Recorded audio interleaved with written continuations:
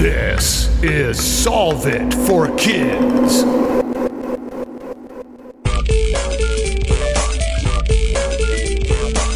Hello, my amazing and curious friends. My name is Jennifer, the Dean of all things STEM and STEAM, and this is Solve It for Kids, the podcast that gives kids and families a peek inside the real world of scientists, engineers, and experts as they solve problems in their jobs using creativity, cooperation, and critical thinking.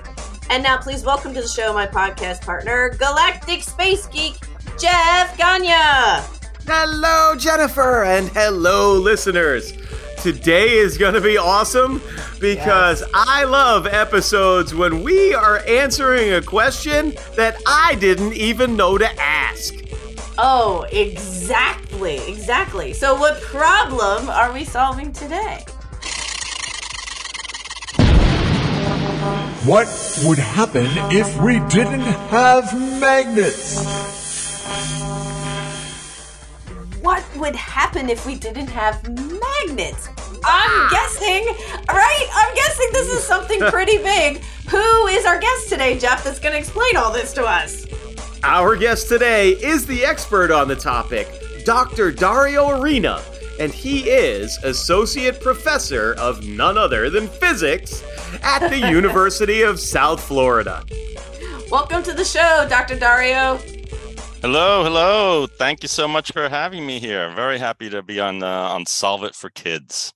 Well, we are excited to have you. We're going to talk about all things magnetic, which is going to be a really cool episode, I think. So I have to ask, were you that kid that played with magnets? Yes, I was the kid who played with magnets. Yes. And I wanted one of those giant magnets that the Roadrunner had, that the Coyote had, that he used to catch the Roadrunner with. I really wanted one of those. Oh, yeah. Those, I think we all did as kids, yes. Oh, yeah, I like exactly. That. So I do need to ask now, what was the biggest or strongest magnet you had when you were a child? Yeah.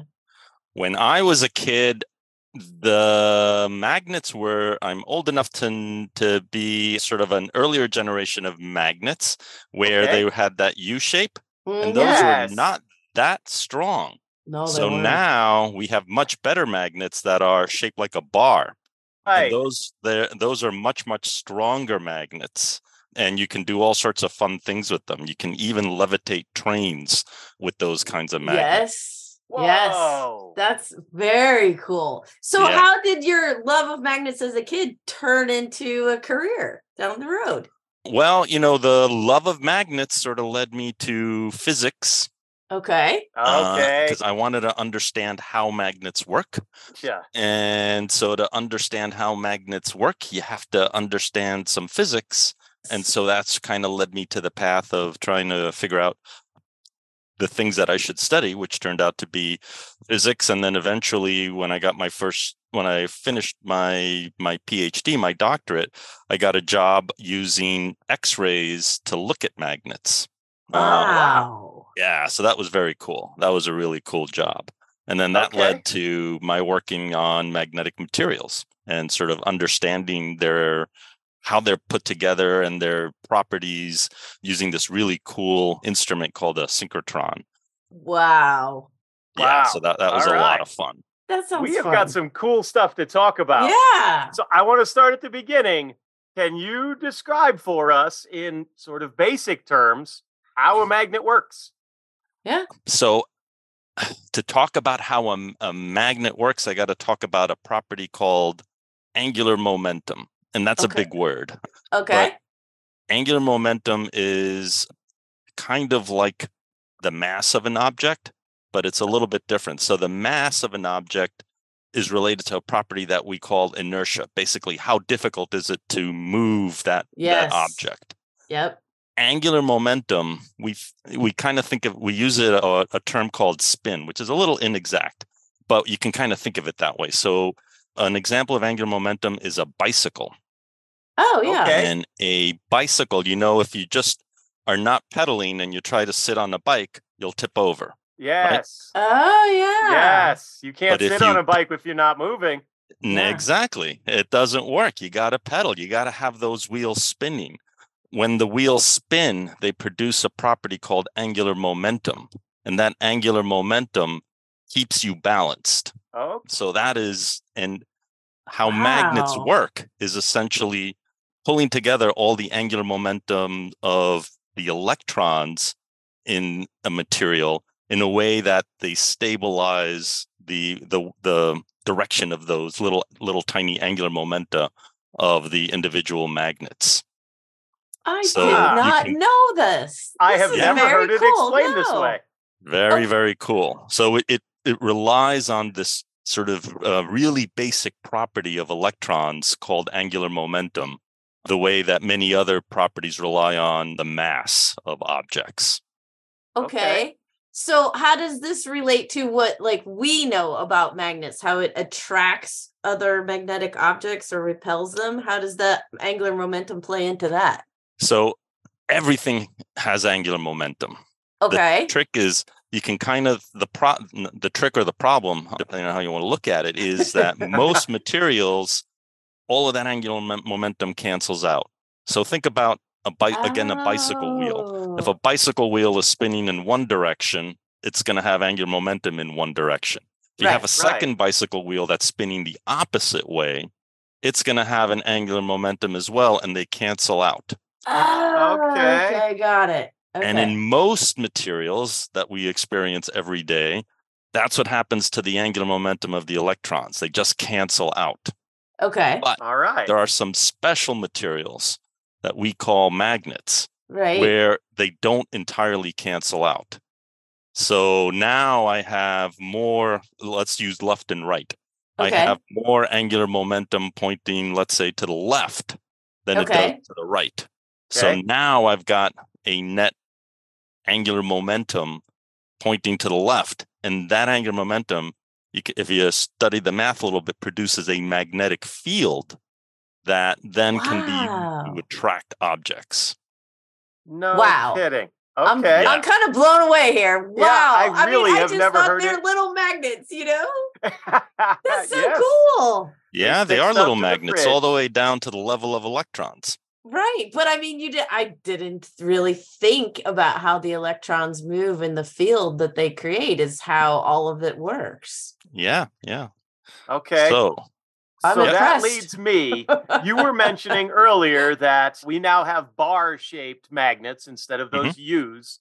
And if you use one end of the bar, it will attract something. And if you use the other end of the bar, it may repulse something. if that other object is magnetic, Okay. is sort of intrinsically magnetic. So if you have Okay. one of these bar magnets, they have two sides to them. We typically call them north and south. Right. And if you sort of, most people use magnets to like stick stuff on their fridge, right? Right. Exactly. yeah. My So if fridge you is take- covered with magnets. Exactly. Yeah, that's what we all do. We put pictures of our kids, our dogs, Yeah. notes Yeah. to remember to pick up the milk, all sorts of things.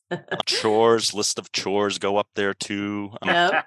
But when you're using a magnet to stick something to a fridge, it doesn't matter which side you're using, north or south, Okay. because the material underneath the fridge, it has electrons that respond to the field that's produced by that north or south pole of the magnet. Okay. So it's going to produce an attractive force either way. However, if you bring a magnet, a north pole, let's say 2 bar magnets, and you put their north poles together, you're going to feel a force that is repulsive, that wants to push the 2 objects away. Okay. If you have a north pole next to a south pole, now you get an attractive force, and it wants to pull the 2 objects together. Okay. Wow. Opposites attract, right? Yes. So north and south will attract, north and north will repel, south and south will repel. Okay. Okay. So you're saying that every material has types of magnetic qualities in it. It's just not necessarily magnetic as we would think about it. Is that correct? Yeah, that is correct. And I told you a tiny, tiny lie. Okay. And I'm sorry about that. I said that most materials are not magnetic, and that is almost true. There's this property of all materials called diamagnetism, which is another big, giant word. But that is something that occurs when you stick an object in a really, really strong magnetic field. And then you can actually make that object very, very, very slightly magnetic. And you can do some cool things with that. So, for example, there are some videos on the web that you can find called The Levitating Frog. Oh my God. Where you can actually put a little tiny frog in a droplet of water, and you put it in a big magnetic field, and the frog is happy because the water and the frog, because most of us animals are mostly made up of water, Right. has this little diamagnetic contribution. And the diamagnetism is like that North Pole with the North Pole or the South Pole with the South Pole. It's a repulsive force. Right. So you can now get that little frog in its bubble of water to float in midair. Oh my gosh. There are some videos online about this. There's a guy called Andrew Geim, Geim. And he was the guy who did this levitating frog experiment. I don't know, 20, 30 years ago, something like that. He's a really smart guy. He discovered later on, after he did the levitating frog, he discovered a material called graphene, which is a super, super cool material. Yep, I know all about graphene, yes. Yeah, and he ended up winning the Nobel Prize. But he started out using big, giant magnets to do all sorts of cool experiments, including levitating frogs.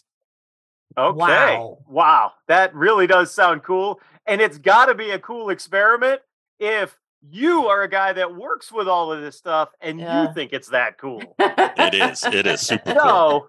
So we can't let Andrew steal any of your limelight. So for this episode, what kind of cool experiments, how do you work with magnets and magnetism? Yeah. So what I do now mostly is I study a type of magnet called a thin film magnet. Okay. So what does that mean? It means that basically I stack different magnetic materials together, or magnetic materials and materials that aren't magnetic, and I try to get some cool new properties out of those materials. So why do we do something like that? And I'm kind of like my dog. I'm always motivated by food. I think you just pulled all of our listeners in. Great. So the analogy I like to use is a peanut butter and jelly sandwich. Okay. Right? So I like bread. I like peanut butter. I like jelly. Yeah. Excellent. But if I take a slice of bread and I put a layer of peanut butter on top, and then I put a layer of jelly on top of the peanut butter, and then I put another piece of bread on top, I've got these layers in there. Yes. When I take a bite of that, it's much better. It has different properties than the individual bread or the individual peanut butter and the individual jelly. And it's that kind of stacking on top of one another that we do kind of at the atomic level in my lab. So growing new kinds of films and then checking out their interesting magnetic properties. So to what end? Are you trying to create new materials that do cool things? Is that what you're looking for? Yeah. So we are trying to create materials that we have a couple of different sort of projects going. We have materials that will vibrate back and forth. The term we use is oscillate at really, really high frequencies in a range of frequencies called terahertz, which is kind of in between radio and microwaves and visible light. It's kind of a hard part of what's called the electromagnetic spectrum. It's a hard region to operate in. So we're trying to develop materials for that. And we're also using these materials to do something called spin injection. Again, going back to that angular momentum that we were talking about, we want to inject that angular momentum into a material that's normally not magnetic. For example, graphene. Oh, wow. Okay. So there are advantages of using the materials that I grow in my lab for this kind of new material development. Okay. And then that will allow so us cool. hopefully to get, faster electronics, new kinds of communications.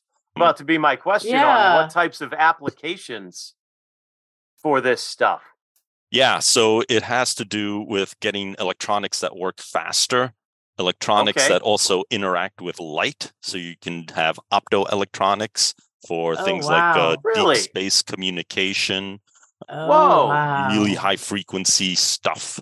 So it's things that, we might be talking to people on Mars one day using the kinds of technologies that the materials we're developing permit. Wow. And I assume that would be faster than the capability we have now, because of course it all depends on how far Mars is based on Earth. And, I've heard estimates anywhere from 45 minutes to a couple of hours potentially to talk. They believe to talk to astronauts when we get there. Yeah, we can't change that. That's based on the speed of light, and we can sort of transmit information that will take us, however far Mars is at that particular instant. Right. What we can do, however, is we can squeeze a lot of information into the communications that we send. Okay. So it doesn't make the talking back and forth faster, but it allows more information to be sent in a short amount of time. Gotcha. Well, that would also be helpful, though, right? Sure. Instead of like sending one direction and then waiting to come back and then sending another step. And, if you could send like 10 steps at one time or something. Sure. Like if we wanted to send them the new Guardians of the Galaxy movie over to Mars, we're going to need to put in a lot of information. Everybody needs that movie. Yeah. Yes. Excellent. So I'd like to jump into your brain or your team's brain in your lab just a little bit on this. Sounds really, really cool. I have no idea how you come up with the ideas to test, to create these new things that you're creating. How does that happen? How do you think about oscillation over here or adding angular momentum over here? How does that process kind of work? It's a little like learning a new language. Oh. Wow. Right? So what happens is, if you're learning a new language, you learn with some basic vocabulary, right? So you learn what's the word for dog, what's the word for play, what's the word for rain. Right. Sure. And then you start stringing those things together in sentences. And then you start stringing the sentences together in paragraphs. And then it gets, it can get more complicated and more complicated and more complicated. And as you're doing that, you're also reading in the new language. And so the way that we come up with ideas is by reading a bunch of other people's work and then thinking about how we do our experiments and that often sort of triggers new ideas for us. Okay. And the best part of it is when you're doing some kind of experiment and you get something that you don't expect. Oh, okay. Yes. That's when really cool things happen. Okay. So the question for the episode, because now we've explained a little bit what magnets are, is what would happen if we didn't have magnets or magnetic materials? So can you tell us what would happen? It would be a complete catastrophe. Oh my gosh. Yeah, catastrophe. Think about all the fun things that you do now. You get to maybe drive your car. You get to go to ride roller coasters. Right? You get to use your smartphones. You get to stream TV shows. Yep. Sure. You get to use electricity. None of that that's true. Yes. Without magnetic materials. Oh my gosh. Talk about something I haven't ever thought of. Yeah. We would be back to the Bronze Age without magnetic materials. And there's another problem. The Earth itself is a giant magnet. Yes. Yes. And it produces a big magnetic field. And that magnetic field protects us from kind of radiation that the sun puts out. Right. Because the Right. sun spits out all sorts of things, including charged particles, electrons, protons, and what are called alpha particles, which are the nuclei of helium atoms. Right. That stuff would bombard the Earth and make life impossible if it wasn't for the protection of the Earth's magnetic field. Right. Wow. So, So yeah, magnets so- are a big deal, is what you're They saying. are a Yeah. big deal. Yeah. Turns out Earth without a magnetic field is Mars. Pretty much, yeah. Okay. So you said we would be back to the Bronze Age if that happened. Is magnetism and magnetic materials something that was discovered along the way of humanity being alive? Yes, actually, some of the oldest, let's say, technological materials turn out to be magnets. Ah. So there's this really old material called lodestone, Okay. which is I've heard an of it. iron oxide. The chemical formula is Fe3O4, 3 iron atoms and 4 oxygen atoms.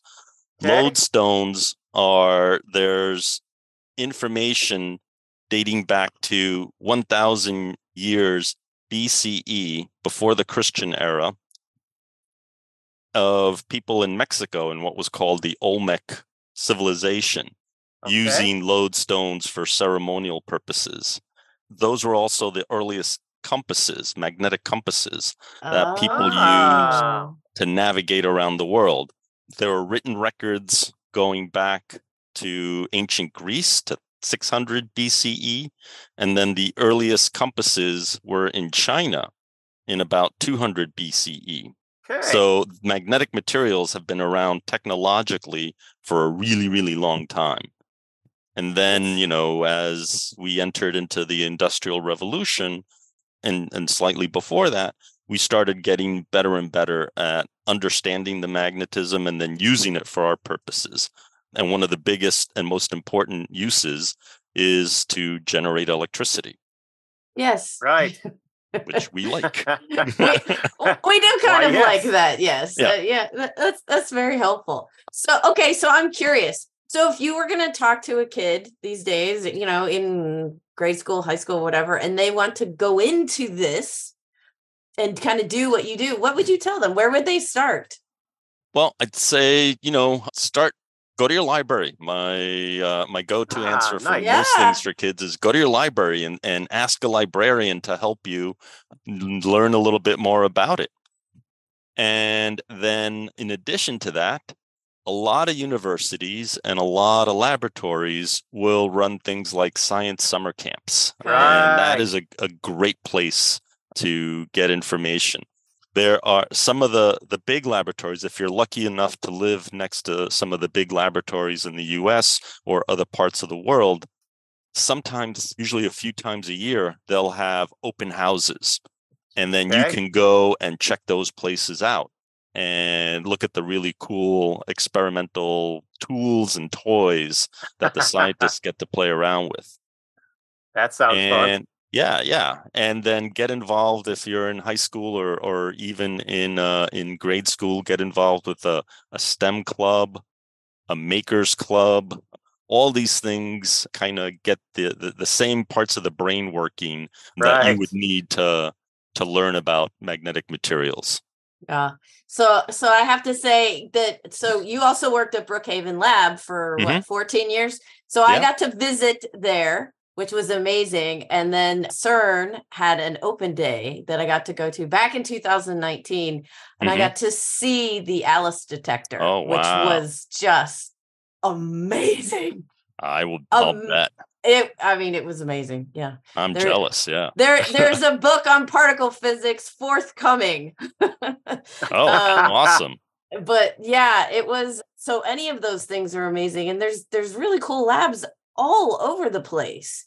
Even at universities, they may not have big, huge particle detectors, but they have really amazing facilities. So yeah, I think that's a great place to check out. Right. Yeah. I mean, when we were in Ireland, I crashed a STEM event at Trinity College in Dublin. Nice. Oh, how fun! So we went to see the Book of Kells, and then we're walking around the university, and I see a sign for STEM, something like STEM Open Day. I'm like, well, I gotta go check this out. Gotta go walk through there.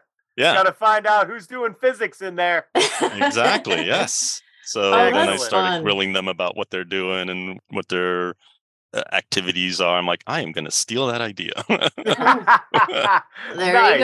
There you go. Nice. So I want to back up before Jen gets us moving along. All the way to the beginning, there was something you said I wanted to go back to ask you a question about. What does a magnet look like under an X-ray? Oh, good question. That is a good question. And the answer is it depends. It depends. It depends on the kind of X-ray you're using. Oh. So if you use what's called a high energy X-ray, X-rays are like light. It has a wavelength. Yes. If the wavelength of the X-ray is really high, then it has about the same wavelength as the separation of atoms in that material. Wow. So you can shoot the X-ray into that material and it will kind of reflect off at specific angles. Oh. And by measuring that really, really carefully, you can then work out where the atoms are in that material. That's called a scattering. Oh my gosh. Yeah. Wow. It's pretty amazing. That's unbelievable. Yeah, it is. Yeah. It is. That's one of the really cool things about X-rays is you can get down to atomic resolution of where stuff is in materials. Another cool thing. I'm sorry. No, go ahead. I'm imagining like in a Guardian of the Galaxy movie or something where they do that CGI and they go all the way down into that atomic. You're actually seeing where specific atoms are. Oh, yeah. In a piece of something. That's incredible. It is. Yeah. It's really amazing. I never get tired of that. There are also ways you can do what's called microscopy and get down to looking at magnetic structures using X-rays. And you can get down to a size scale of about, let's say, I think the best ones can go down to about 5 nanometers. Oh my goodness. Yeah. Whoa. So like a human eyelash is a 1/10 of a millimeter. Right. And a nanometer is like 100,000 times smaller than that. Oh my gosh. So really, really, really tiny scale. So you can look at the atoms, and then you can also look at how those spins that I was talking about actually get arranged down to the level of 5 nanometers. That's incredible. I totally understand why you're so excited about the stuff you're doing. Right? Yeah. Totally get it. It's fun. It's amazing. And it's not science fiction. Like, this is real. Yes. This is what you get to do. Oh my gosh, this is amazing. Well, we could talk to you forever, Dr. Dario, but we are at that time where we ask our guests to give our listeners a challenge. I'm very curious to hear what your challenge will be for our listeners. Okay, I've got 2 challenges for the listeners of Solve It for Kids.